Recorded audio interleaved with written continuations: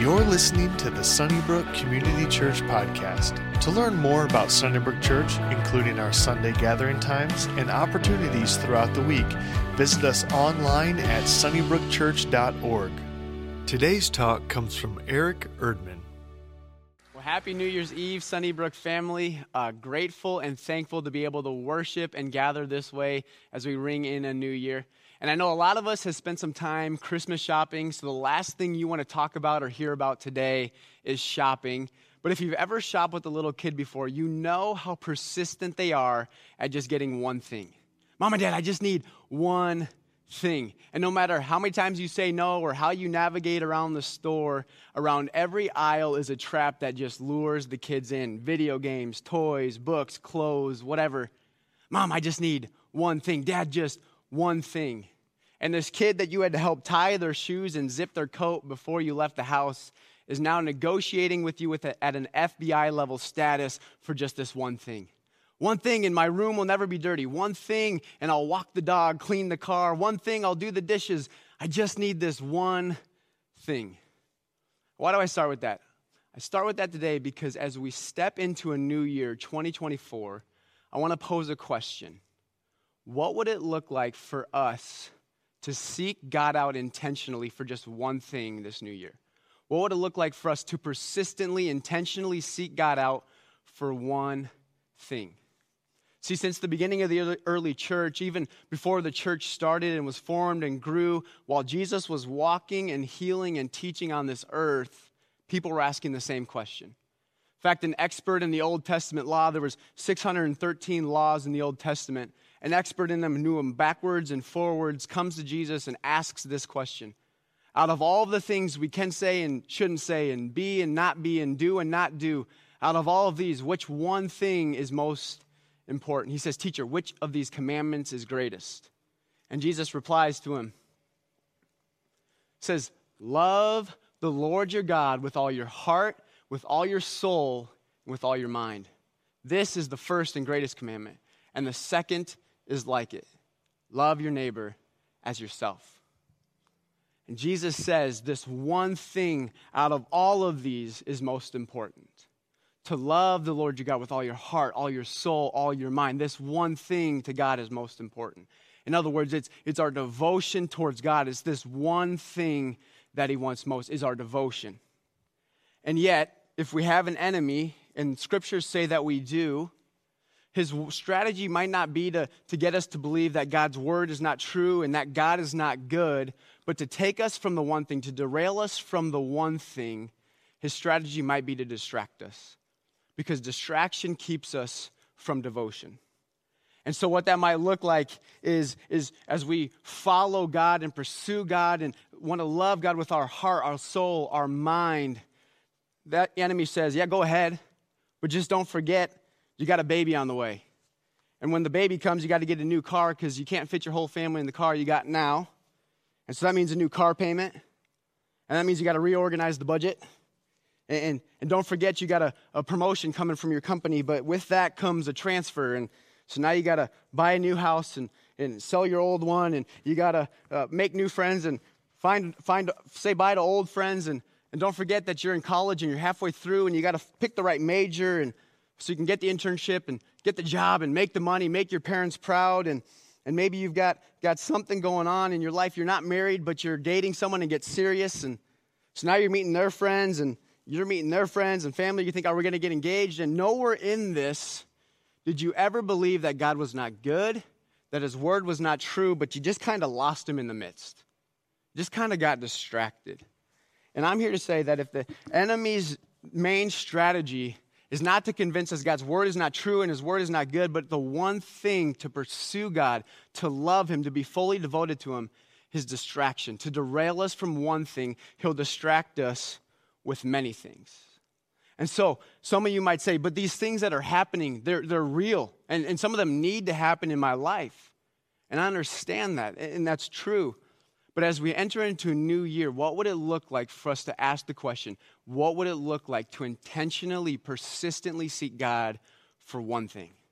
And to help us to find that, I want to ask us 4 one-thing questions And my desire is that at the end of our time here today, we'll have one God-centered thing in our life that we're going to pursue, that we're going to seek God for in 2024. So the first one thing question I would ask you is this. What one thing do you desire from God? What one thing do you desire? In the Old Testament, King David is known as a man after God's own heart. And perhaps he's known as a man after God's own heart because if he could desire one thing, in Psalm 27, here's what he desires. One thing I ask for from the Lord, this only do I seek, that I may dwell in the house of the Lord all the days of my life, to gaze on the beauty of the Lord and to seek him in his temple. One thing I ask, I may dwell in the house of the Lord. David's desire, his one desire is to dwell in the house of the Lord forever. He says, my one desire when times are good is the Lord. My desire when times are bad is the Lord. My one desire is God, to dwell in his temple forever. And scholars will agree that this Psalm 27 was likely written in a time in David's life when he was in his younger years and he's fleeing from King Saul. If you don't know, King Saul was the king of Israel before David, and there was a time where Saul was dedicated. He was motivated to hunt David down and kill him. And so if this psalm is written at a time when David is on the run, hiding in caves, bouncing from town to town, think about all the things he could have desired. He could have desired safety, justice, for Saul's downfall, mercy, peace, for all of this to just end. And yet in the midst of all this, with laser-like focus, David says, there's one thing I desire, to dwell in the house of the Lord forever. There's one thing I desire, and it's to the presence, it's the goodness of my God.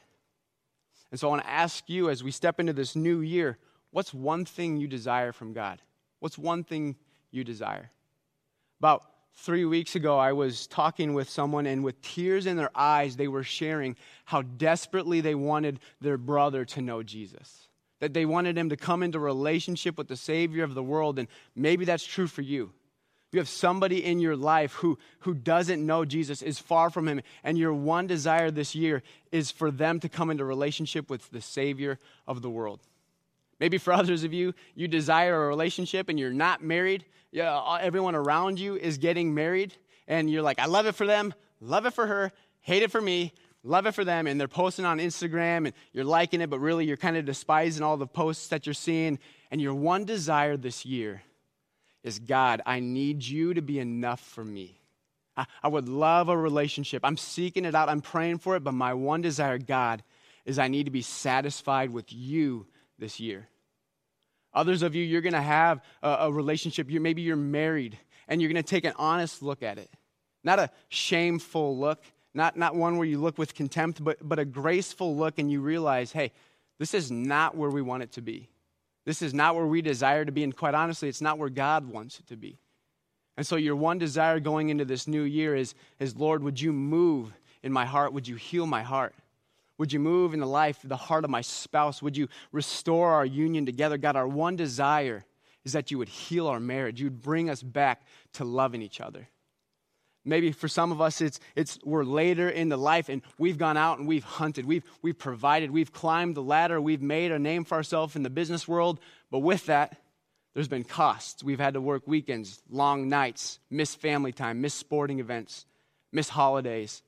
And your one desire this year as you step into a new year is to live life, not according to the busyness and the patterns of this world, but to live life according to the rhythms and the grace of God. And so your desire is, God, I need to slow down. I want to enjoy you. I want to enjoy my family. I want to enjoy my loved ones. But one thing as you step into this new year, do you desire most? And then the second question I would ask is this. What one thing do you lack in relationship with God? What one thing do you lack? In Mark chapter 10, there's this interesting encounter between Jesus and a rich ruler. And other gospel accounts will tell us that this rich ruler is also young. And so by every standard of the American dream, this guy has made it. He's got power, he's got wealth, he's got influence, he's got status, prestige, he's got everything he could want. He's got it made. And yet, Mark 10 tells us that this man comes before Jesus and he falls on his knees and he says, Teacher, what must I do to inherit eternal life? And Jesus looks at him and he says, you got to know and obey the commandments. And the ruler says, all of these I've done. Check, check, check. I've done them all since I was a youth. And Jesus, in love, he looks past the outward obedience of the man and he looks into his heart. And he sees a problem that exists that this man didn't even know existed. And Jesus says something to him that he doesn't say to anyone else. And he says, looks at him, and he loved him. He's about to say something incredibly difficult, the thing this guy lacks to inherit eternal life. The answer to his question, he looks at him and loved him and said, one thing you lack, he said, go, sell everything you have and give to the poor, and you will have treasure in heaven. Then come, follow me. Jesus is saying the answer to your question, the answer to the one thing you lack to inherit eternal life is your wealth. And Jesus isn't saying wealth is inherently bad. Every good and perfect gift comes from the Father above, but what it becomes bad is when it takes away from the one thing, full devotion, loving God. When anything comes in the midst of that, that's when it becomes a problem. And for this man, the one thing he lacked was full devotion to God because of his wealth. And we see his response. At this, the man's face fell, and he went away sad because he had great wealth. What's one thing you lack? I can be honest, this is rang true in my life multiple times where I've taken an honest look and realized there's something that I lack to move forward with God, to grow in relationship with Him. But I oftentimes step back in fear because if you and I lack something, it takes sacrifice. It takes hard work to get, just like this man, to go and sell everything he has. This is a sacrifice. But yet Jesus says if there's one thing you lack, it's going to take work. It's going to take sacrifice, but it's going to benefit you spiritually. And so what's one thing you lack in your relationship with God? I was talking with my best friend a couple weeks ago, and we were kind of examining his life, and he was just struggling. He's got a quiet time in the Word. He's in prayer, and he was having a hard time. He knows God loves him. He believes God loves him, but he was having a really hard time feeling God's love, like just intimately knowing and feeling God's love. And so we were kind of asking some questions, looking at his life, and we're asking different things. And I get to the point, I said, how's your worship of God? He says, that's a good question. Honestly, not good. He's like, I'm having a really hard time focusing when we sing and worship through our songs. I'm distracted, and I'm having a really hard time viewing my whole life as worship. I can't give God glory. I don't find happiness in Him throughout the day. And I said, I think that's the one thing that you lack. And maybe for some of you watching today, that's the one thing you lack is just worship. Giving God glory, giving God honor, praising Him with your song, praising Him with your life. Others of you, maybe the minute you wake up to the time your head hits the pillow at night, your schedule is jam-packed full, and the one thing you lack is time with the Creator God who loves you, who knows you, who wants to spend time with you, who desires being with you. And the one thing you lack is simply time in His Word, in prayer, and in conversation and communion with Him. Others, you lack accountability. You lack somebody in your life that can speak the truth in love, and you find yourself drifting into sin and drifting away from those who love you, and you need somebody in your life that can step in and say, I see this in you. This is not good. And because I love you, I'm going to call you higher, and I'm going to disciple you. I'm going to mentor you. I'm going to hold you accountable. But what's one thing you lack? I was at the DMV about a year ago, and I had to renew my driver's license. I waited till one of the very last days I could do that because who likes to go to the DMV in their free time? And there's an older lady ahead of me, and she gets her ticket, and then I get my ticket. I realize our wait time is about an hour and a half. And so we sit down. I'm kind of nodding asleep in my chair, realize she goes up to the counter, and her and the lady behind the counter are talking back and forth. And then all of a sudden, I hear, "Are you kidding me?" She's just outrageous. She's just mad, and they go back and forth, and the lady behind the counter eventually says, "I'm sorry, ma'am. I know this is what you want, but you need all the paperwork, and there's one thing you're missing." And because she lacked one thing, she couldn't get what she desired most. What's one thing you lack going into 2024? Then the third question I would ask you is this. What one thing do you need to let go of? What one thing from your past, what one thing in your life that's taking and sucking energy from you do you just need to let go of? In Philippians chapter 3, Paul talks about knowing Christ, and not just like this head knowledge where you can spout off facts and appear smart, but this intimate, heartfelt knowing Jesus, sharing in his sufferings, like knowing him. And then a couple verses later, in verse 13 and 14, he says this, "Brothers and sisters, I do not consider myself yet to have taken hold of it, but one thing I do, forgetting what is behind and straining toward what is ahead, I press on toward the goal to win the prize for which God has called me heavenward in Christ Jesus." But one thing I do, and you can almost just see this action, forgetting what is behind, letting go, and straining towards what is ahead. What do you need to let go of? For Paul, we don't know for sure what he's talking about here, but we can kind of take an educated guess. This was a guy who, before Paul, was Saul, a persecutor of the church, hunting down Christians, killing them, throwing them in jail. Maybe this is what he's saying. I got to let go of it, and I got to strive towards Jesus. Paul was whipped 5 times, 40 lashes across the back, beaten with a rod 3 times. Maybe he's saying, this pain that I've had for suffering for Jesus, I got to let it go and keep striving towards Jesus. He was shipwrecked 3 times, thrown in prison, stoned to half to death, and left for dead. Maybe this is what he's saying. I've got to let this go. For you, what do you need to let go? There's a movie, Indiana Jones. If you've never seen it, Indiana Jones is a professor of archaeology, and he's most famously known for his seeking treasure, his going after artifacts. And in Indiana Jones and the Last Crusade, him and his father, and this woman, you don't know if she's evil or good yet, she's kind of playing both sides, they're going for the cup of life. And as they go for the cup of life, there's this earthquake, and the ground shakes below their feet, and the cup of life falls in this crack, and so does the woman.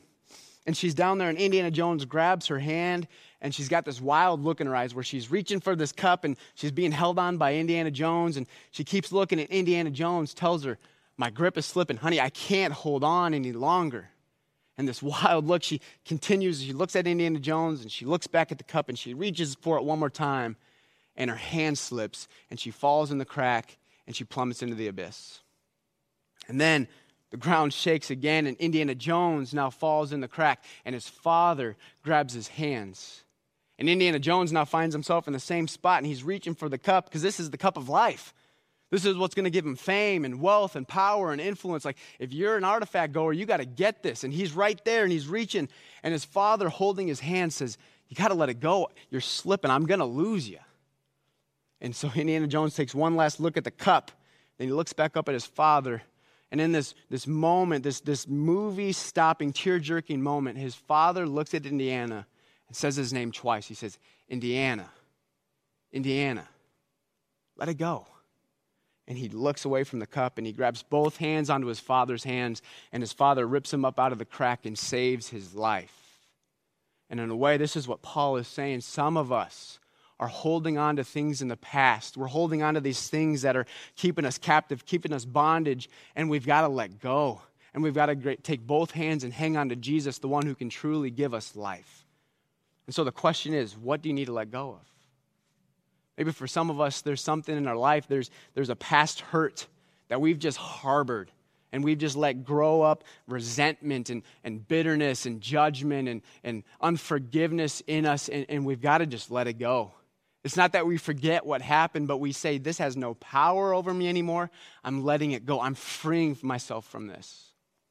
Others of us, we have something in our past, a sin that just keeps happening, and we keep falling into it. And we go before a holy and just God who is faithful to forgive us our sins if we confess. And we say, I'm confessing this has no power over me anymore through the Holy Spirit. I'm letting it go. I'm letting it go. Others of us, we have something in our life, something we tried to do, and we failed. And it stunk. And instead of letting this be something that happened, we let this become who we are. And we've internalized it. And we need to let go of that lie from the evil one and receive who God says we are over our lives. What one thing do you need to let go of? And then the fourth question I would ask you is this. What one promise do you need to claim? What one promise do you need to claim? I mentioned King David earlier. when he was just a young shepherd boy, he was anointed to be king over all of Israel. When he was a young shepherd boy, God comes and he makes this promise over David's life. But then the next few years are pretty tumultuous, and it seems like every time David takes a step forward, he has to take 2 steps back. And he's being hunted down by King Saul consistently, and he's making his way, hiding in caves, bouncing town from town. And I got to imagine, if I'm David, I'm starting to question the promise of God over my life. God said I would be a ruler, I would reign, I would have authority, I'm king over Israel. And yet it seems like everything around me is crumbling, everything around me is crushing. And so what David does, one time, he's being chased by King Saul, and so he decides, I'm going to hide amongst the Philistines. And the Philistines were the enemies of the Israelites, King David's people.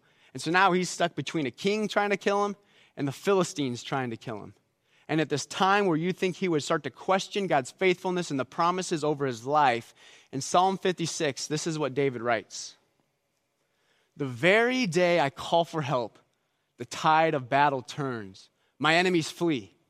This one thing I know, God is for me. I am trusting God. Oh, praise his promises. I am not afraid of anything mere man can do to me. Yes, praise his promises. This one thing I know, this promise I'm claiming, God is for me. And if you've ever made a pinky promise with a young child before, you know the look of trust that they have in your eyes, that you're going to come through, you're going to fulfill the promise. And you and I, in our humanness, we can't keep every promise. We're going to fall short. But yet, what would it look like for us going into a new year, knowing God's promises in his word with childlike faith? We would say, God, I'm claiming this promise heading into this year.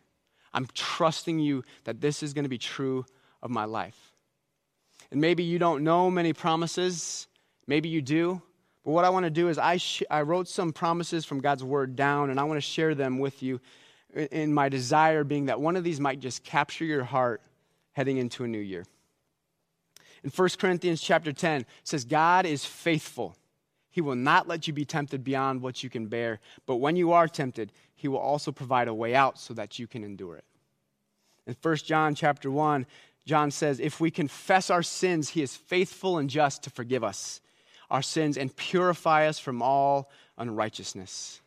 In Romans 8, it says God works for good. And we know that in all things God works for the good of those who love him, who have been called according to his purpose. In Hebrews 13, God promises to never leave you nor forsake you. The Hebrews writer says, God has said, never will I leave you, never will I forsake you. Psalm 46, the psalmist writes, God is our refuge and strength, an ever-present help in trouble. In Isaiah chapter 40, Isaiah says, he gives strength to the weary, increases the power of the weak. Those who hope in the Lord will renew their strength. They will soar on wings like eagles. They will run and not grow weary. They will walk and not be faint. Philippians chapter 4, Paul writes, do not be anxious about anything, but in every situation, prayer and petition with thanksgiving, present your requests to God. And the peace of God, which transcends all understanding, will guard your heart and mind in Christ Jesus. Romans chapter 8, for I'm convinced neither death nor life, neither angels nor demons, neither the present nor the future, any powers, neither height nor depth nor anything else in all creation will ever be able to separate us from the love of God that is in Christ Jesus our Lord. And then John chapter 3, if you're entering into this new year, and you don't know Jesus as Lord and Savior, you don't have a relationship, you're not walking with God. In John chapter 3, God promises eternal life through his son Jesus. For whoever believes in him shall not perish, but have eternal life. What promise from God's word you need to claim with childlike faith that God will be faithful. And as we enter into the new year, my desire for our time today was to have one God-centered thing in our life that we would step into. And so, spend some time in prayer as we step into 2024, asking yourself, what one thing do I desire?